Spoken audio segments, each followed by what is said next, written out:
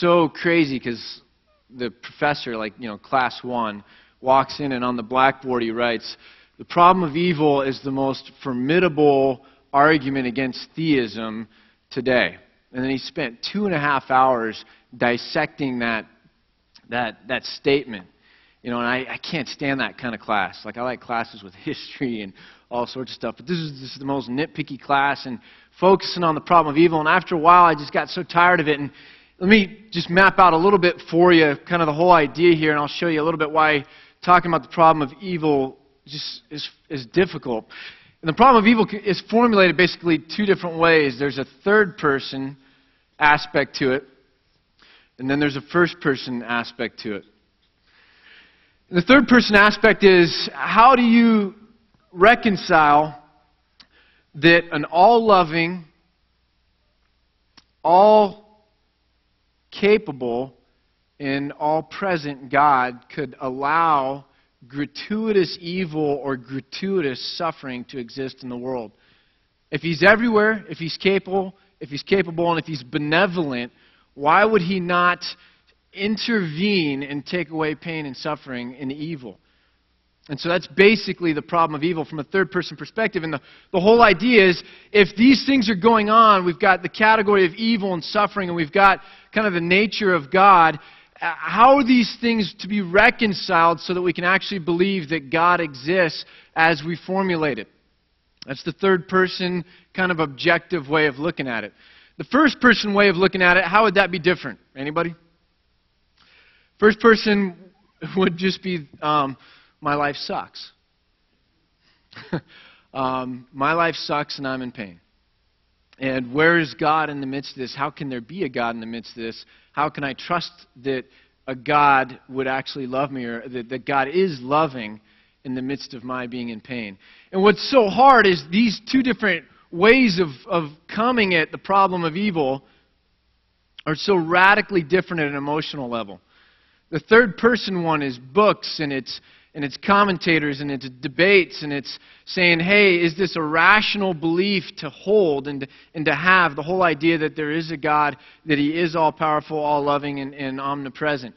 Okay, it's very objective. And so C.S. Lewis says in his book, The Problem of Pain, he says a very objective-sounding thing. He says, pain is God's megaphone to rouse a deaf and dying world.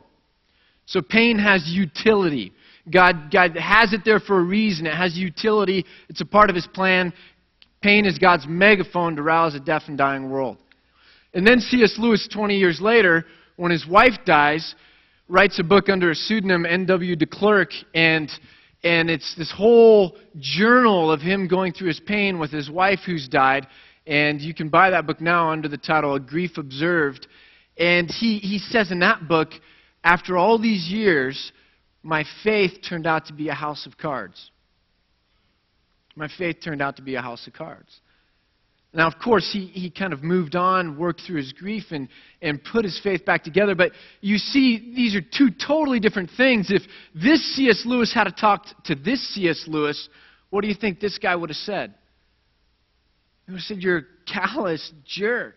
Don't talk to me that way. I'm in pain here. And the philosopher over here, if this person had been talking to him, the philosopher would have said, your subjectivity isn't what we're wrestling with. We're wrestling with reason and rationality, and whether these 2 things are actually logically compatible. And so I hate the problem of evil. I kind of walked away from it for years and didn't want to talk about it. I've just started talking about it a lot more in the last year. But I hate it for that reason right there. I once was asked, I used to do when I was a college pastor, I used to do these things called skeptics balls. And the format of the skeptics ball was I would just come and sit on a stool, and any question was fair game. History, economics, politics, I don't know. I might not have an answer. I might have a bad answer. I might give a short answer.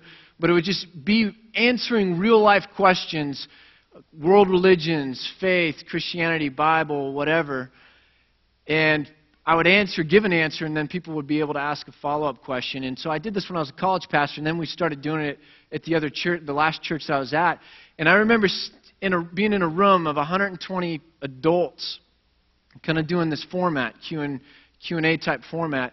and somebody asked me about the problem of evil, and they asked it from this perspective.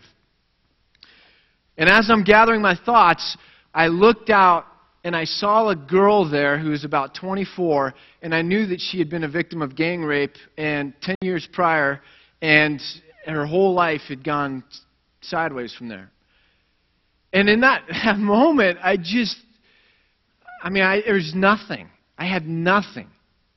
I didn't know where to go. I didn't know what to say. I didn't know how to wrestle with that without doing damage to kind of one category or the other. The person who's not in pain but is struggling rationally versus the person who is in pain sitting there who could so easily feel stepped on or like I'm making light of the pain. And so it's just a really difficult topic to wrestle with, but the problem is it's there. It's always been there. It's been there from the beginning, and it's so close to us, and it has so much to do with that relationship with God and our ability to grow into it that if we don't talk about it, we just are kind of ignoring the elephant in the room. And so we're going to talk about it this morning, and then next week we're going to get into a very practical discussion of it from the book of Habakkuk. But I want to talk a little bit more about these categories right now. The third person category, if you're talking about the problem of evil, you're doing it in what's the word is, we've got it on the screen, but it's theodicy. A theodicy is basically a defense of God. It's talking about how can you reconcile the justice of God. And it comes from the Greek word theos and dike, and basically means the justice of God, or when you're talking about it more plainly, it's how to justify God in a sense. And it was coined by Leibniz, a philosopher, back in 1710. And so ever since then, when theologians are writing or going into this whole thing of trying to explain how we keep these things in tension, it's called a theodicy. They're, in some sense, trying to figure out how to justify God in these things. And I put it up on the board because I wanted you to see Leibniz's hair, because that way you'd understand why he was writing about pain and suffering. But it's a theodicy. Now, this is philosophy here, and the interesting thing is in 1955, something happened, kind of a big event in philosophy. A guy by the name of J.L. Mackie formulated an argument against God from evil that was a deductive argument. And you're like, wow, that sounds earth-shattering, Ken.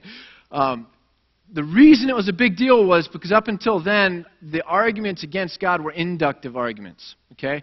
A deductive argument basically has this behind it, that if the premises are true and the conclusion follows logically from the premises, then the conclusion is guaranteed. And so the way he's formulating his argument, it would be a logical necessity that God did not exist. And so he formulates it this way. And his basic argument was, if God really is all-powerful, then he could have created a universe where free creatures could have always chosen good, had the motivation to always choose good. It would have been within his power. And so that kind of became this huge thing. And there weren't a lot of Christian philosophers back in the mid-50s, 60s. Christian philosophy really started coming along in the 70s, exploded in the 80s, a lot of people being influenced by Francis Schaeffer. But in the mid-70s, a guy by the name of Alvin Plantinga, he's probably one of the top philosophical brains of our generation. He's out of Notre Dame, and he came back and did an equally monumentous thing in the world of philosophy. He, once and for all, ended the deductive formulation of the problem of evil. So he responds to Mackie, and he basically defends that it's rational to believe in God based on these things. And he answers Mackie and says that God is limited even though he's all-powerful. And you're like, really? What does that mean? And what Plantinga argued is even God can't make 2 + 2 = 5. Or even God can't create a married bachelor. And when we talk about God being all-powerful, we're not talking about everything's fair game. We're talking about he's got all the power to create, and he's created a world of logic and non-contradiction. And so Plantinga starts talking about this and says there's some things God couldn't do, and he couldn't have created maybe the best possible of all universes where free creatures always choose evil because of the nature of freedom. And that sounds really whatever. But he goes on and he talks about, and then, Mackie, you also didn't take into account that there could be, that it's very rational to believe that there are free angels and demons, agents or beings outside of the finite kind of realm, the material realm, that can have an influence in evil, in people doing things, in nature even. And then he kind of restated again in a strong way the whole idea that we also don't know what's coming, and when you put that into balance, there's a justification that comes to God if the afterlife, what comes next, heaven, it really is kind of a paradise-type situation compared to the brief, temporary troubles that we have now. And he kind of reformulates that. And so what was amazing is you got this Christian philosopher, and everybody across the spectrum realizes there's no longer a deductive argument from the problem of evil. It's all about probabilities now. And this is why I started hating the problem of evil. And I'll show you in just a second. But probabilities means given this, and let's put it into a formula, it's like 60% more probable that there isn't a God. And then the Christian will come back, no, my formulas make it that it's 55% more probable, and it just gets ridiculous. Here's what it looks like from an atheistic philosopher, and you see like the math equations there. That's actually symbolic logic, and they're assigning different values to different kinds of things and trying to argue out that one is more probable than the other. And it's just, doesn't that just give you a headache? So the problem of evil now has moved into a realm where it's all probabilistic arguments and percentages back and forth. And it's really an interesting thing that way. And the Christian philosophers are basically saying, you just can't do that because so much is going to be factored in that's beyond our understanding. And they use the phrase beyond our ken. Okay, and the word ken there means beyond our understanding. It's not a reference to me. Beyond our ken. And so that's the third person formulation of the problem of evil. It's kind of just trying to figure out, when you factor everything in, is it rational or more rational to believe that there is a God, or vice versa? On the first person side, what do we do over here to deal with the problem of evil? What do we do when we're hurting and we're doubting and our faith is tested? It's real practical stuff. It's grief groups. It's listening to things. It's trying to get more information that will somehow change our mental states and help us come to a different perspective or point of view to alleviate the pain or the suffering. Or we just go for numbing it, or we just deal with the felt quality of suffering. And those are the two categories. Now, the thing that really kind of brought me back into thinking about the problem of evil was a Christian philosopher by the name of Eleanor Stump. And I really like what she did. She kind of approached this, and she's talking about the third person and the first person. In the third person, you're talking about, is there a God? Logically, is there God? That's really messy writing. Okay. In the first person, what are you doing? You're basically asking the same question. Is there a God? And it's got a relationalness to it. I'm grasping. I need something. I need to be grounded here. I'm all alone in my pain. But they're both asking the same question. And she says, over here we're looking for logic. Over here we're looking for help or assistance. And there's one thing that would solve both of them. And so she comes in and she says, let's stop talking about third person, first person. Let's start talking about second person solution to the problem of evil. Now, what's second person? Second person is conversational. It's not disinterested third person looking at something. It's not first person with your own mental states. Second person is really more about dialogue. And so Eleanor Stump uses Job to kind of talk about that. And I'll just read a little bit about Job and kind of let's talk about his story for a second. But Job comes into this suffering, and he gets with his friends, and basically what they're doing is they keep flip-flopping from first to third person. Hey, you know what? You must have sinned and done something against God. And you know what, Job? I'm tired of your whining. And Job, maybe whatever, one of your ancestors did something, Hey, Job, have you thought about... And they just keep flip-flopping back and forth. And Job is left in the middle of his pain going, this isn't working. It's not working. And so he starts crying out to God and kind of pleading with God and saying, I've got questions that you need to answer, God. You have to justify yourself. How can you allow this to go on? It's gratuitous suffering, gratuitous pain and evil. And finally, after 37 chapters, doesn't that kind of ring true to our life? Don't we usually go through 37 chapters of suffering before we really maybe sometimes get to those breakthrough moments or get to the point where God speaks to us or we get clarity? I just kind of find that that's true, isn't it? Pain and suffering is an endurance sport. It never is as quick as we think it is. But after 37 chapters, God finally speaks. And listen to what it says here. Then the Lord answered Job out of the storm, and he said, who is this that darkens my counsel with words without knowledge? Brace yourself like a man, and I will question you, and you shall answer me. Where were you when I laid the earth's foundations? Tell me if you understand. And who marked off its dimensions? Surely you know. Who stretched a measuring line across it? And then I think God starts picking up speed. On what were its footing set? Or who laid its cornerstone while the morning stars sang together and all the angels shouted for joy? And God just starts going like that. And I think, man, that first phrase, brace yourself like a man and I will question you. Now, as I was kind of ruminating on that, I was like, if Justin came up to me and said, Ken, brace yourself like a man, I think I'd know what to do.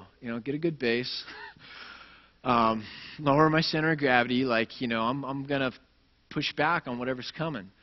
If God himself says to you, brace yourself, what do you do to that, right?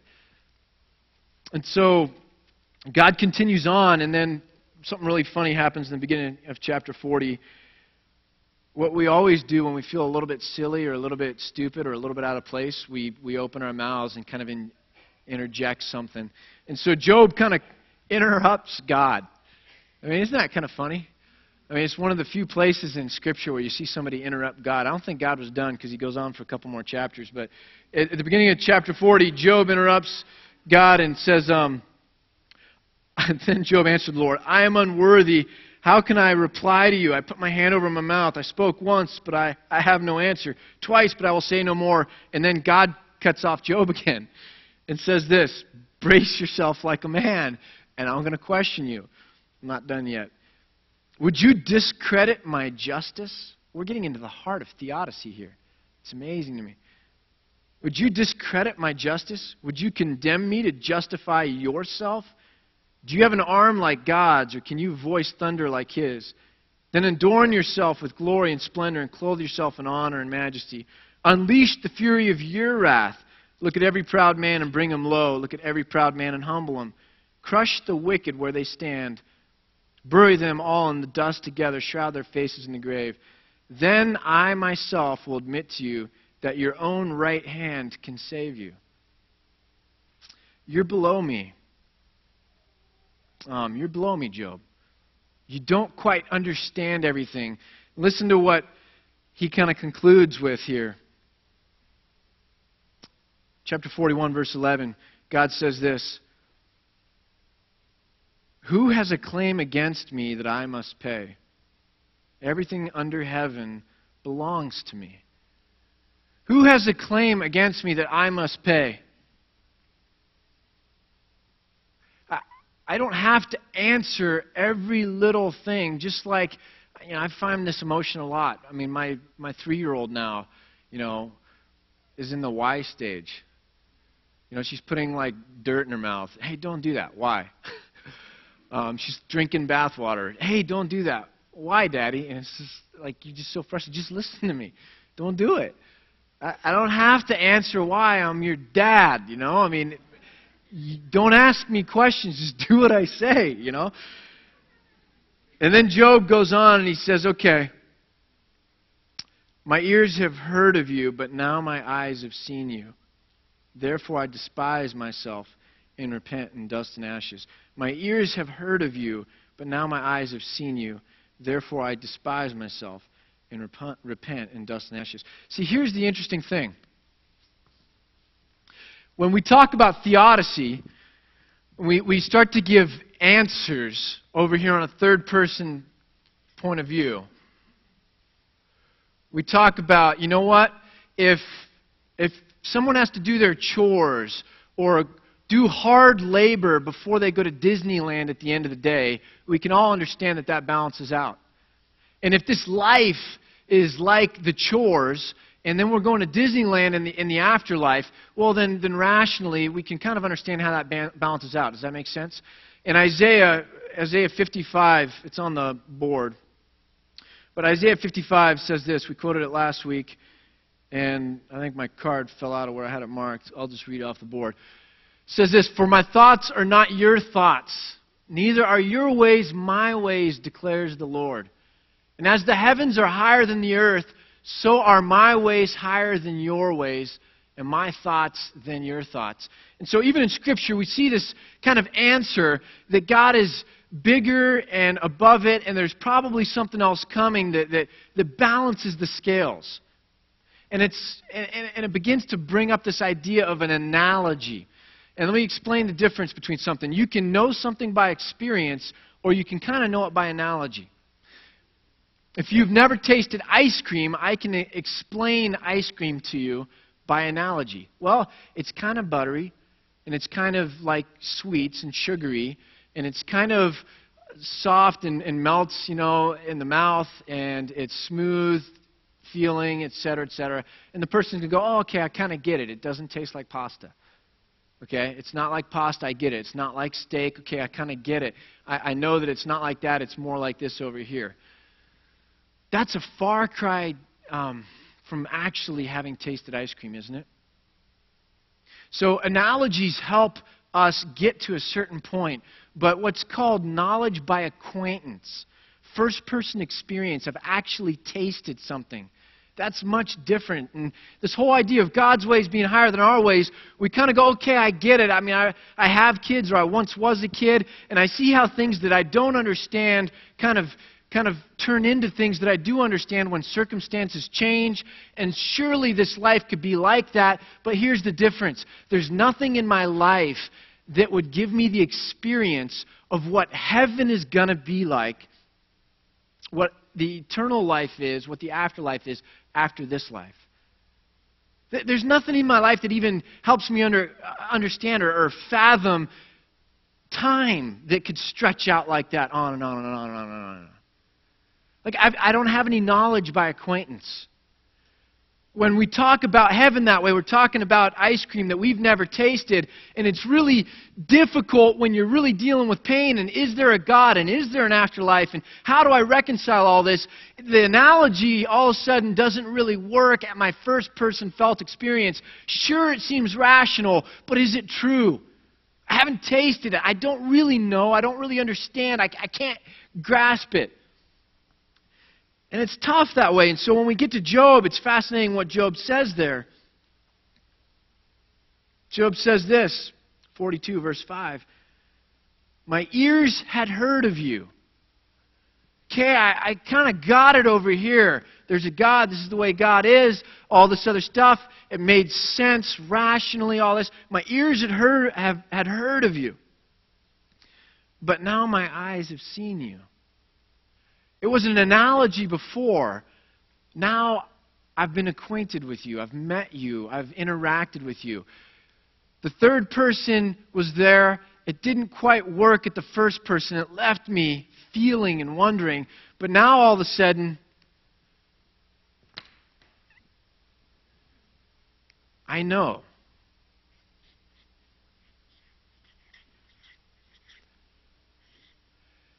That's the funny thing about it, is God didn't answer, really, Job's specific problems. God didn't take it point by point and say, okay, complaint 1.23, here's my answer to that. And really, Job, let's be honest, my justice stays intact against your complaint number 4.536.3, whatever. God doesn't do that. He just says, Job, here I am. And I'm big. And I'm big. And you're not. And he says it very matter-of-factly. And you know what? Job concludes, I'm answered. Because here's the thing. In counseling, I'm not the best pastoral counselor guy. It's just not my shtick. But I really care about hurting people that come into my office. Like, I don't go looking for it. But when someone comes in and sits in front of you, you all of a sudden just go, man, this is a person. And they're hurting. And something ought to be able to help them. And how can I somehow, whatever, organize or network or listen or just be there and help them that way? And so you kind of sit there when you're in counseling and you listen and people share and they're hurting. But you begin to learn after a while this truth. That the presenting problem is not usually the real problem. The presenting problem is not usually the real problem. You know, a married couple comes in and it's, you know, he doesn't fill the ice cube trays up. Okay, that's the presenting problem. The real problem is I really don't think he loves me. And that's a symbolic thing for me. If he loved me, he'd fill the ice cube trays up. This isn't me because I have an ice maker, so don't read into that. If somebody comes in and they say, you know what, I'm really struggling with pain. I've got this going on in my life, and this is really my issue, and it needs to be solved. On a subconscious level, that's not the real issue. That's the presenting problem. The real problem, I don't think, is pain. The real problem is something called, and I might spell this wrong, which would be wild for it to sit here the whole time misspelled. Rick Gerhardt, 2 N's or 1? Hidden S, I don't know. The hiddenness of God. See, the problem of pain is a category and it's a subject. There's another theological topic called the hiddenness of God. And I think pain is our presenting problem. And I think our actual problem is the hiddenness of God. Because the minute God says, hi, Ken, or Ken, my issue of does God exist goes away. Logically, I don't even care anymore. You know, you guys can just write all your articles in symbolic math, logic, and I'm not going to read any of it. Because I've connected with God, and I don't need to read this. And you know what? I might still not understand this specific instance of pain, or this specific instance of suffering, but I know that you're there. I know that you're obviously big, and my trust factor, my faith factor, my hope factor has now all of a sudden gone up, and I can sit in that pain, so to speak, or endure in that pain what Lauren said earlier, when I'm weak, then I'm strong. I can lean hard on God because I at least know that He's there. It's no longer thinking, what is ice cream like? It's knowledge by acquaintance. God is there. God is big. Now I can trust Him. And so the presenting problem is the problem of evil and pain, and how do I make sense of it? The real issue is the hiddenness of God. So let's talk about that for just a second. The hiddenness of God, the fact that God is not writing across the skies, I am and I exist all the time. Like He's just not writing it. Or maybe He's writing it in a different way. It's kind of funny. I once in L.A. was driving somewhere, and there's a big skywriter, like the whole half hour I was driving somewhere in the streets of L.A. And it wrote this big thing, and it was L, and then it was a big O, and then it was another O, and I'm like, La, and then Lu, and I'm driving on the 57. I'm like, you know, what's it going to be? And, you know, clear blue skies, and I'm just waiting and waiting, and then nothing more, and I start getting frustrated, because if you ever, like, had that tension of not knowing, and then you can't just leave Lou in the sky. I mean, what's going on? And, you know, did he run out of smoke, or they just didn't pay him enough to finish the word? Or this is, like, going crazy here. And it literally took me 4 days to figure it out. And I mean, I was angry. And what it was the new James Bond movie was coming out that weekend, and it was 007. And I just, you know. And so I do think that it's probably written in the sky a little bit more like that, and we just don't quite see it. Justin's song that he wrote this week talked about the stars and the sky, and I think it is written there maybe a little bit more than what we realize if our paradigm was different. But here's the thing, God is hidden. Now, is that a problem? Logically, when you go into court and you're going to argue a case, there's different rules by which evidence is kind of weighed.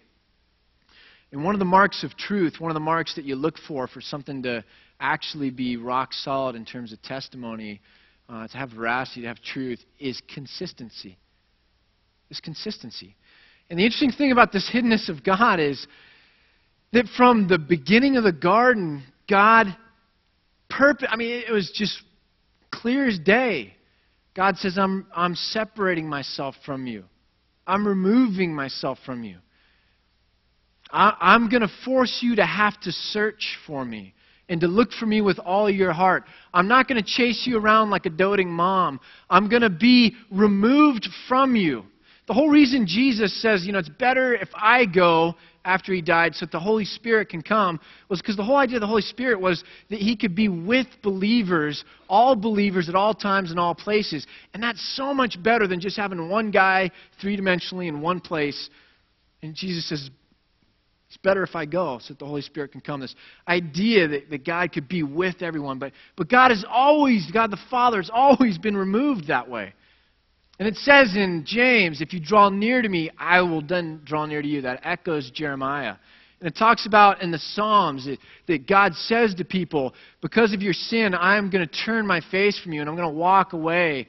And you see people crying out, even the prophets sometimes. God speaks to them kind of one day, and then the next day they're confused and they're crying out, and the answers just aren't as ready or as quick or as there as they think they should be. And Jesus doesn't say God's going to just chase you around. He says, if you ask, you will receive, and if you seek, you will find. If you knock, it will be open. That there's a sense in which God isn't going to be a doting mom, and we do have to search and struggle and labor and pursue God with everything that we've got. David's famous thing, as a deer pants for water. Kim hates that song, by the way. So now I feel weird having said that phrase. But it's Scripture. Kim's wrong. David says, man, there should be such a yearning, such a passion, such a drivenness. And we see it from the beginning that God turns them away from the garden, and then people in some sense are on their own, and there's a barrier. It's there all throughout Scripture. It's consistent. And so we look at that, and whether we like it or not is a different story, but it's consistent. God has said, this is how I'm going to be. I preached a sermon the Sunday after the Hurricane Katrina. I don't know if you remember that. It was pretty gnarly. You see people on their roofs that have had to break through the shingles in their roofs to get out on top of the roof so that they could be rescued. It was crazy that whole week after Katrina. And I remember preaching a sermon, and we're wrestling with this whole idea of, man, this is crazy, natural disasters like this, and what do you make of it? And the title of the sermon, I called it Between the Gardens. You've got the Garden of Eden, and God is walking with people, and there is no sin, and it's not a fallen world at that point in time, and there's a togetherness, and it's perfect. And now we're here, and God says, there's going to be another time where the tree of life is there and the stream of living water flows, and there's not going to be a tear in an eye, and we're going to be united in some kind of a crazy way that we can't even understand right now, and it's going to be whole again there. And right now we're between the gardens. We're between the gardens. And God has said this. And so we can struggle with the hiddenness of God. It's a different problem than the problem of pain, but I think it's the real problem. It's not the presenting problem, it's the actual problem, is we just need to hear from God and know that He's there. My sister's a lawyer, and she sent me a senator from, I forget where it was, senator from Illinois, I think, brought a lawsuit against God. And so he brought a lawsuit against God to make a point or whatever, and this is kind of the lawsuit. She forwarded it on to me because she thought I'd think it was interesting. I've had it for like a year or two. But it's really interesting. I was going back this week and looking through it again, and look at this next page. One of the things he says is, despite reasonable efforts to bring this case against the defendant, who is God, and then he puts in parentheses, come out wherever you are.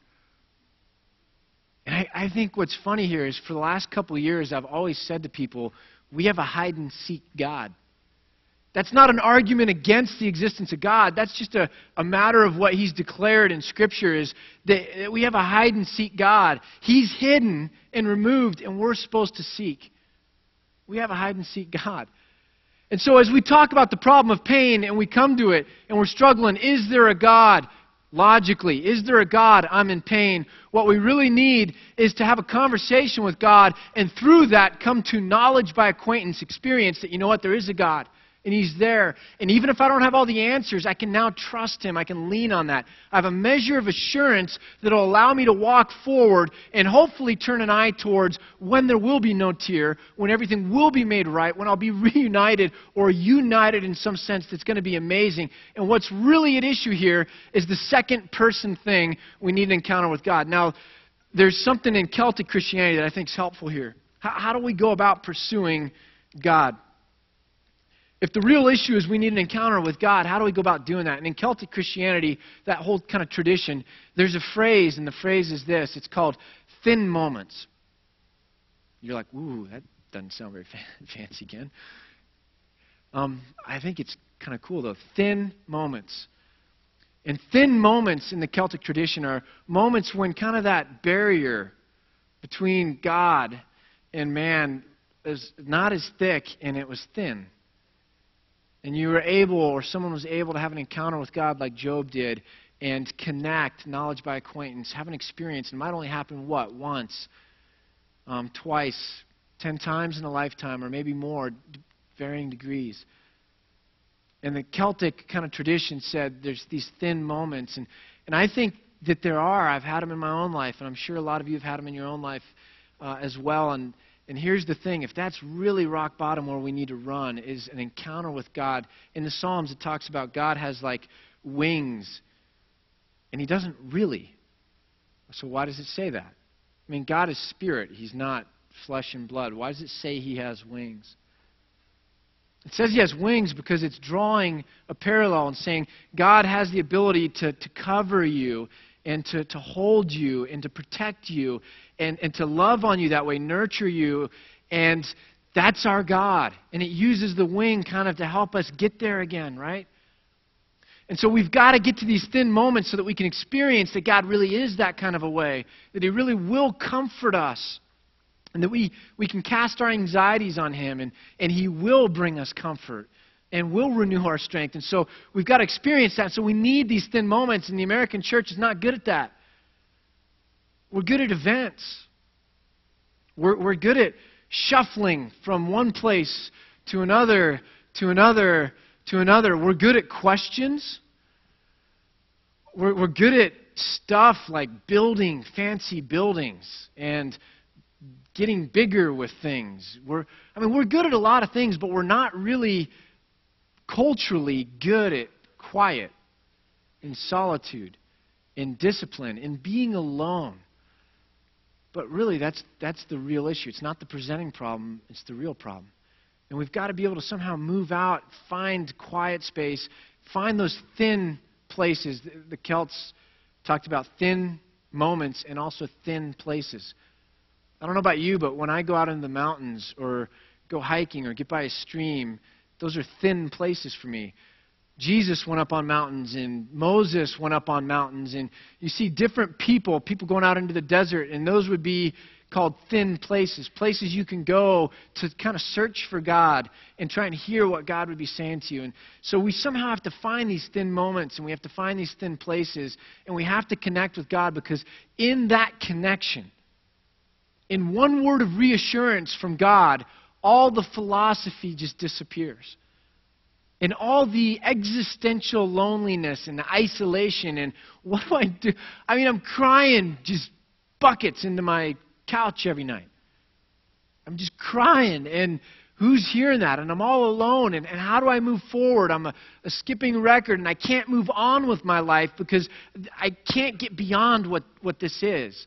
I can't let go of it in order to keep moving on, and so I'm shutting myself down emotionally to people or my kids or to my dreams, because this thing right here is a barrier, and I'm just crying buckets, and somehow one word of comfort from God is what blows all that away.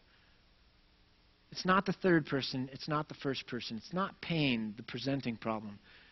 It's an encounter with God that we need that comes through prayer, it comes through silence, it comes through listening, it comes through discipline, it comes through crying again. It says in Exodus, and we'll close with this,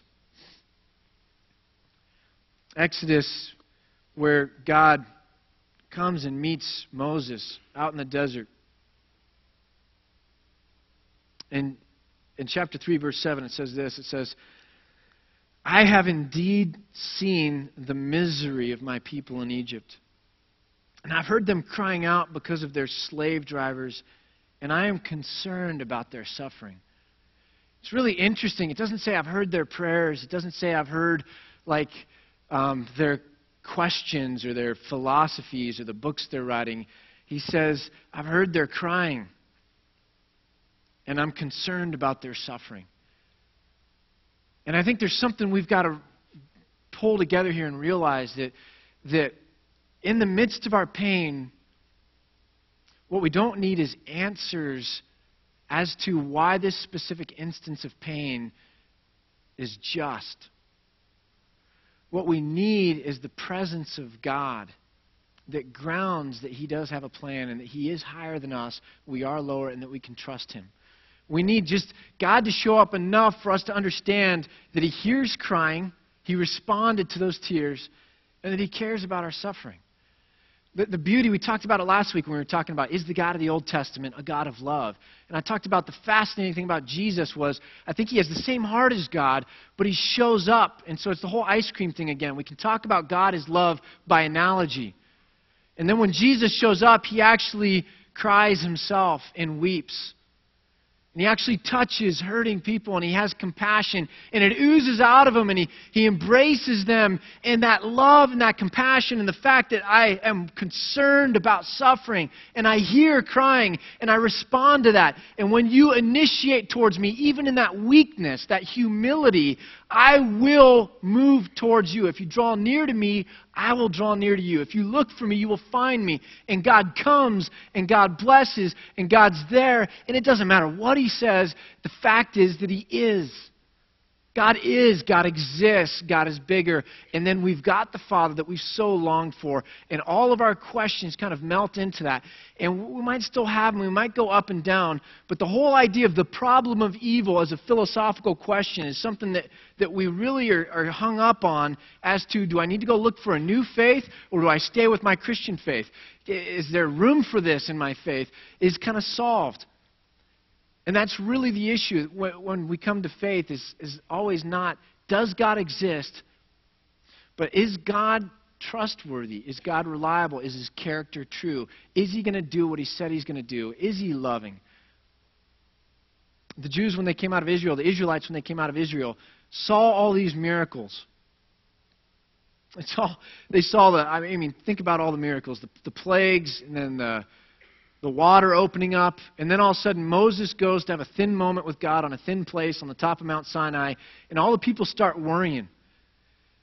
And then Aaron builds this golden calf, and it wasn't that they stopped believing that God existed.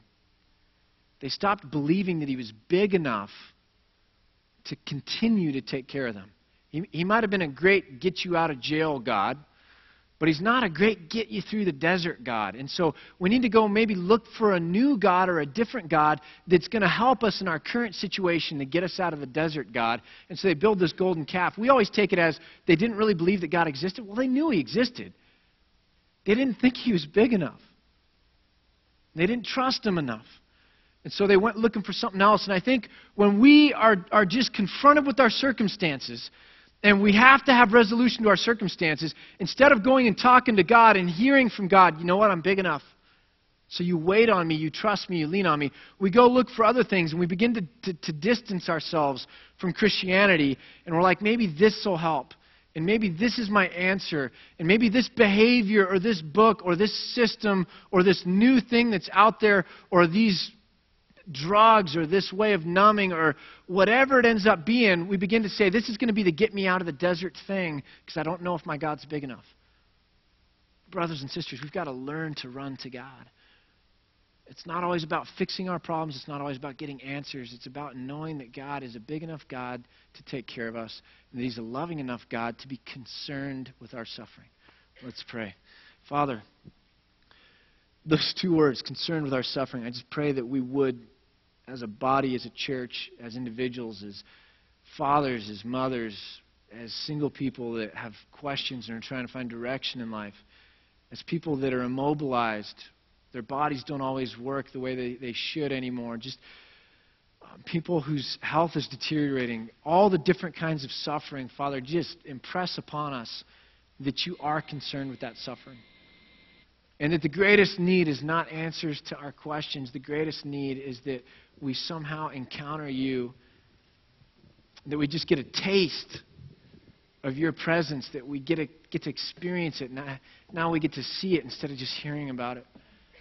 And I pray as this church moves forward, just that you would breathe into this church the ability and the knowledge and the insight and the wisdom to know how to go pursue you, to know how to get out into nature or in our small groups or with relationships or discipleship, that we'd be able to encourage each other somehow for us to go find you.